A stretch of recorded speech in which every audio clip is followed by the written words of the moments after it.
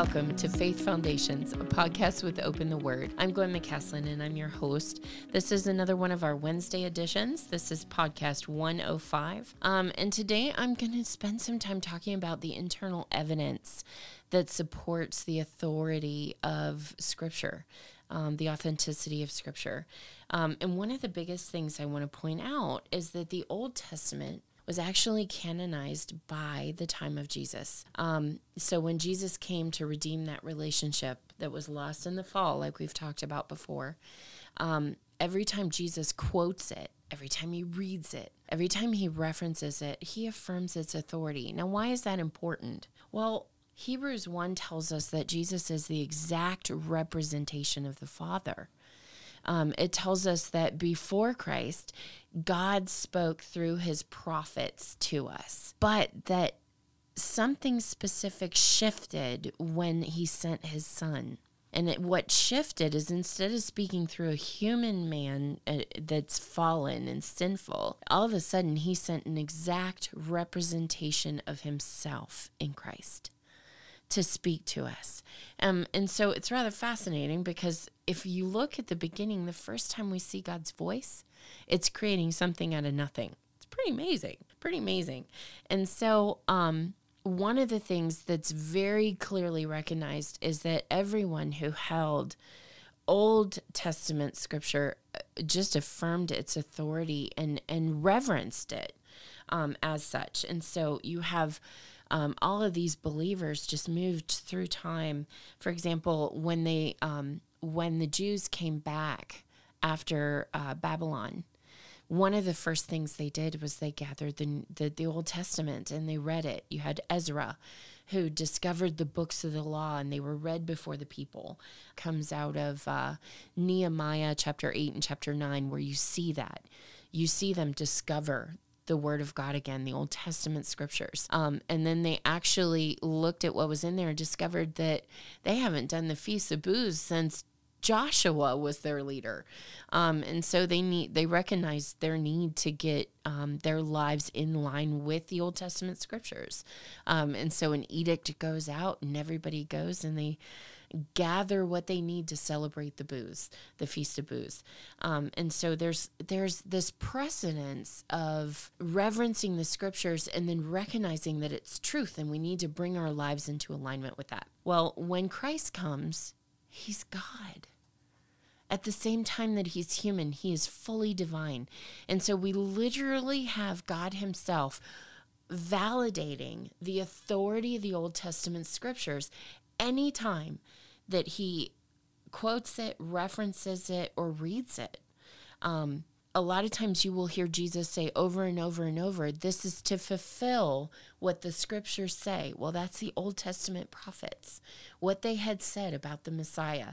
And so especially when you read Matthew, you're going to see a lot of Old Testament quotes because Jesus is the fulfillment of what is promised in the Old Testament. He's a fulfillment of the law. And so you cannot read the New Testament apart from the Old Testament because it is the new covenant in his blood. Well, if you're going to understand why it's new, you got to understand what the old looked like. And the purpose of the old was to show us our sin. And I'm getting into all kinds of fabulous things that we'll talk about at other times too. But let's look up some of those verses. And I think we're going to start with some of the things that Jesus says. So if we go to Luke 24, verse 44, and for some of these, I'm going to use the English Standard Version for your ability to kind of follow along. Then he said to them, "These are my words that I spoke to you while I was still with you, that everything written about me in the law of Moses and the prophets and the Psalms must be fulfilled." The important thing about this verse right here is the law of Moses. We've talked about that before. That's the first 5 books of the Old Testament. That's Genesis, Exodus, Leviticus, Numbers, and Deuteronomy. That is the Pentateuch. For a Jewish believer, they would call that the Torah. That is the law of Moses.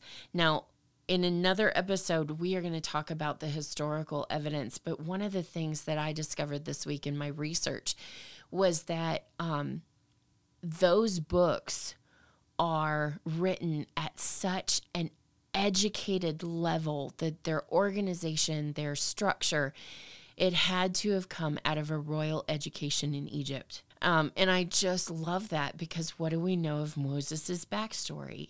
He was raised as a son of Pharaoh's daughter. But I absolutely love what Jesus is saying here about the law of Moses. So he's affirming the first 5 books and the prophets, which the prophets are, we have 2 categories of prophets. We have the bigger books, which are called the major prophets, and we have the smaller books, which are called the minor prophets, which is over half of the Old Testament, and the Psalms.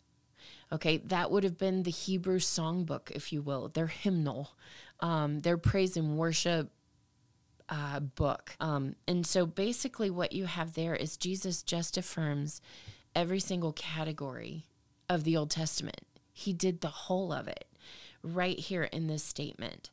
And he points out that everything written about me in the Old Testament must be fulfilled. Now that's Luke 24, verse 44. Romans 1 through 32. I'm not going to read all of that, but I am going to read the beginning because I want you to listen to his reference to the Holy Scriptures. Again, this would have been the Old Testament. Paul, servant of Jesus Christ, called to be an apostle, set apart for the gospel of God, which he promised beforehand through his prophets in the Holy Scriptures, concerning his Son, who descended from David according to the flesh, was declared to be the Son of God in power according to the Spirit of holiness by his resurrection from the dead. Now, the one thing I want you to know there is through his prophets in the Holy Scriptures, and he's specifically talking about what the Old Testament says about Christ. Another place you see Paul saying, 1 Corinthians 14:37, if anyone thinks he's a prophet or a spiritual, he should acknowledge the things that I'm writing to you are a command of the Lord. And this goes back to one of the ways that they decided, the early church decided what was in the canon was that they could affirm the authority of the apostleship of the writer, or it was somebody close and under the apostle writing. And so that apostolic authority was something that the early church maintained and they reverenced. Romans 9:17 says, for the Scripture says to Pharaoh, for this very purpose I have raised you up, that I might show my power in you, and that my name might be proclaimed in all the earth. And this is reference. Well, what scripture in the time is Romans talking about? Romans chapter 9 is talking about the Old Testament scriptures. Psalm 19, then let's look at an Old Testament passage. Psalm 19 says, the law of the Lord is perfect, reviving the soul. Well, what law of the Lord? Well, that's talking about the Old Testament scriptures. And so what you have here is you have Psalms talking about the Torah, the prophets, and itself. So, okay, the testimony of the Lord is sure, making wise the simple. All right, now let's talk about Peter. This was pretty fascinating because Peter actually talks about Paul's writings and affirms them as scripture. 2 Peter 3, I'm going to start in 15. Just as also our beloved brother Paul, according to the wisdom given him, wrote to you, as also in all of his letters, speaking in them of these things, in which some things are hard to understand, which the untaught and unstable distort, as they do the rest of the scriptures, to their own destruction. The thing that I love about this passage right here is we've got Peter he's showing that the early church, right after Christ returns to heaven, is recognizing that these letters being written back and forth by the apostles are scripture. They're on level with Old Testament scripture for their relevance, for their respect, for their reverence, for being the inspired word of God. And so what we see here is all of his letters, all of Paul's letters, they're hard. And then there's this comment about how untaught and unstable distort, just like they do the rest of the scriptures.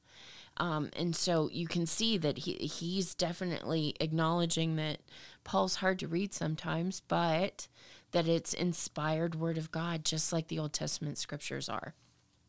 The next place I'm going to take you is actually one of Paul's statements to Timothy, because he's talking about Timothy. The context for this, I'm going to start in chapter 3, verse 14. However, continue in the things that you have learned and become convinced of, knowing from whom you have learned them, that from childhood you have known the sacred writings. Well, what are the sacred writings? That's Old Testament scripture. So he had a mom who was a Jew and loved the word of God. He had a grandmother who was faithful to the Lord. And so he comes from a rich heritage of women who were in God's word and taught their children. We're able to give you the wisdom that leads to salvation through faith, which is in Christ Jesus. And then verse 16, all scripture is inspired by God, profitable for teaching, for reproof, for correction, for training in righteousness, so that the man of God may be adequate and equipped for every good work.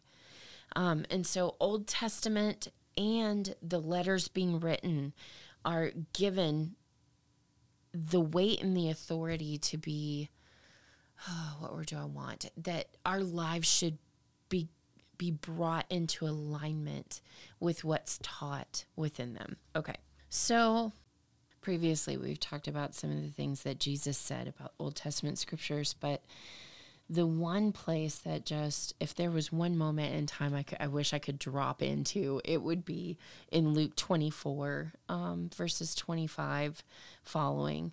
And it's where Jesus meets the two of his followers on the road to Emmaus. And he just joins them, and he hides who he is. But the thing, just this moment, the risen Christ is in their midst.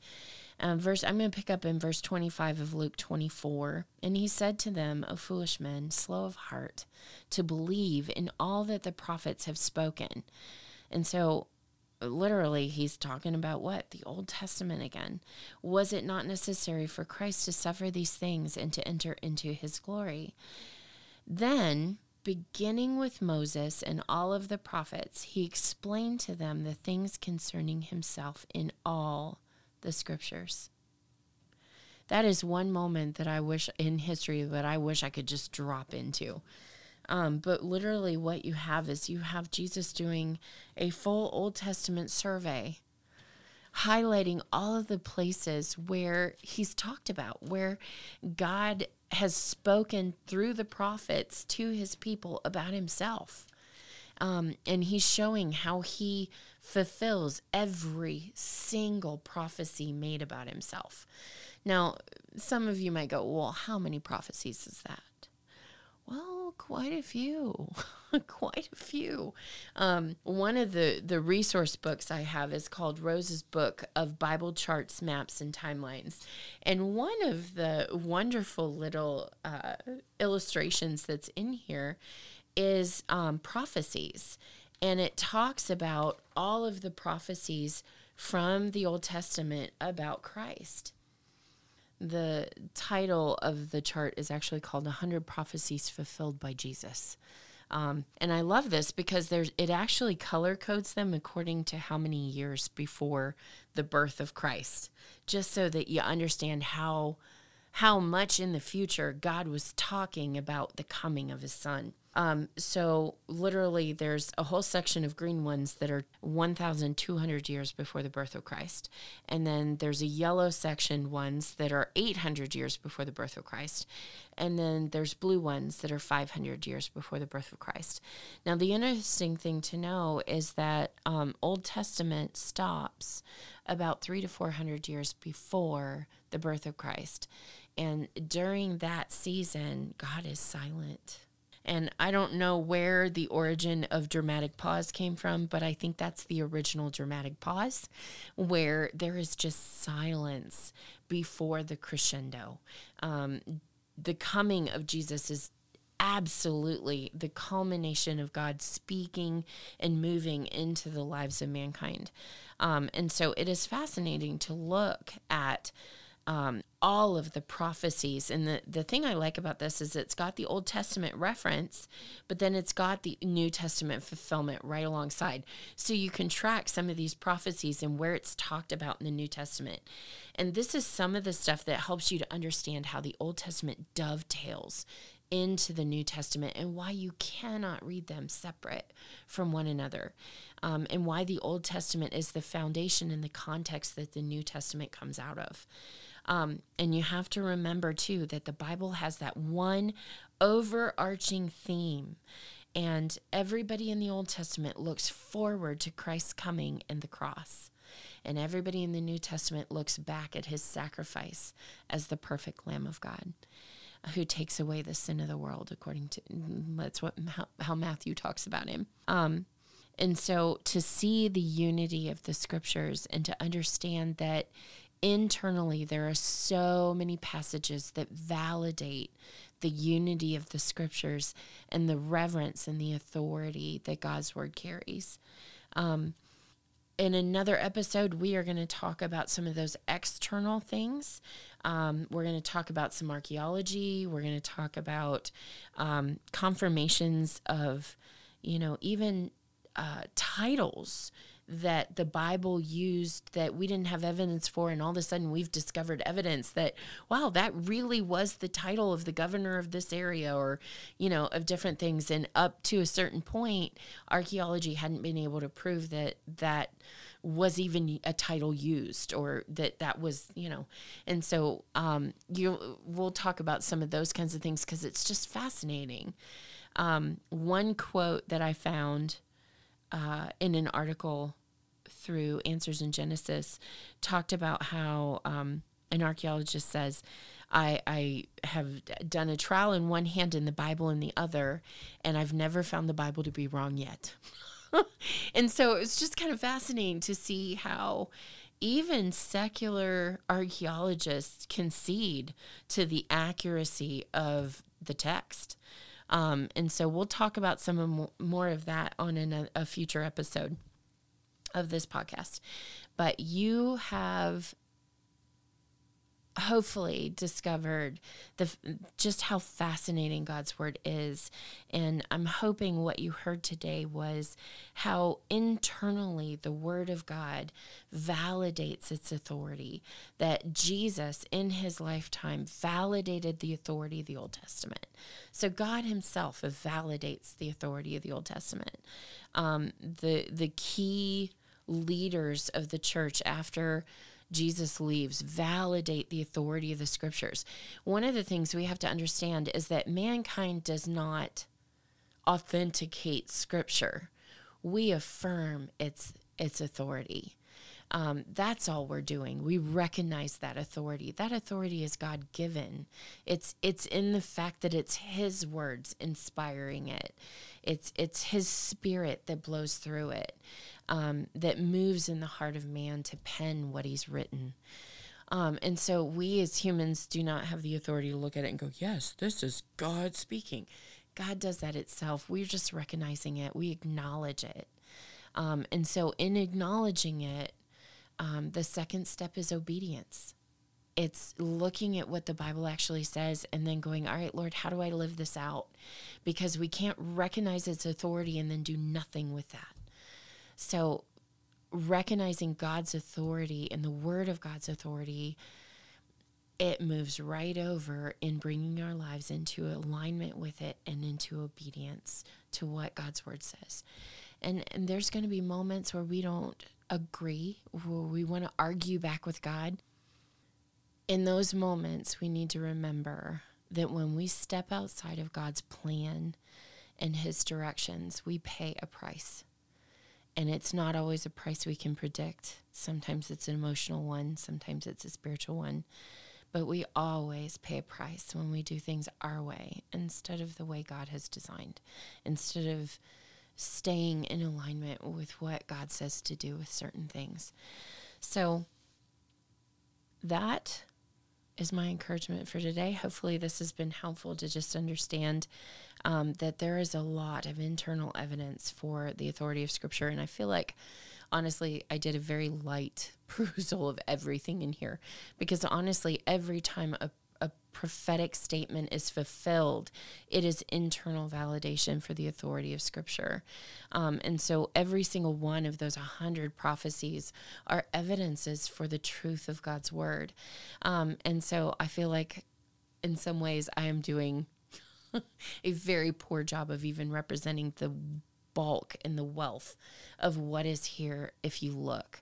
My heart is to encourage you to do the research yourself, to discover what is here to be discovered.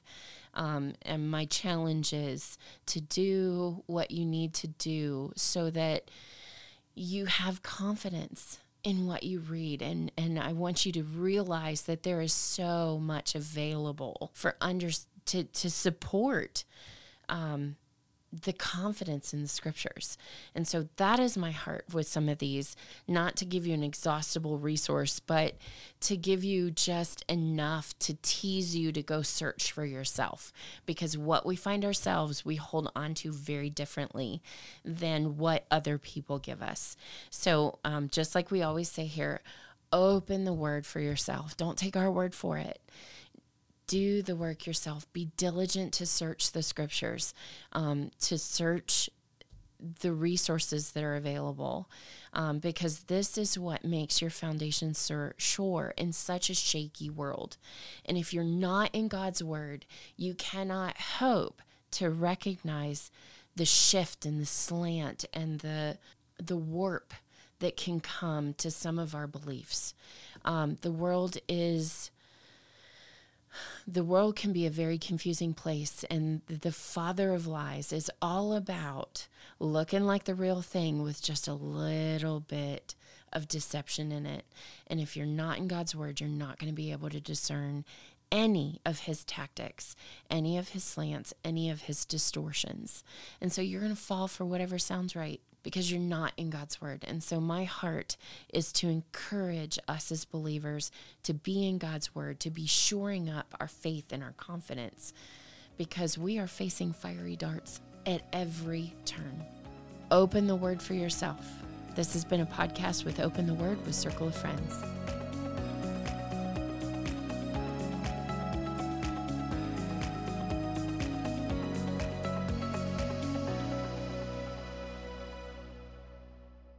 Thanks for listening today. Be sure to subscribe so you don't miss any episodes. We'd love to hear from you, so find us on Facebook and Instagram at Open the Word Podcast, or send us an email to openthewordpodcast@gmail.com. Is it time for you to plan a day trip with your peeps? Come and stay a while at Shia Market in Berlin.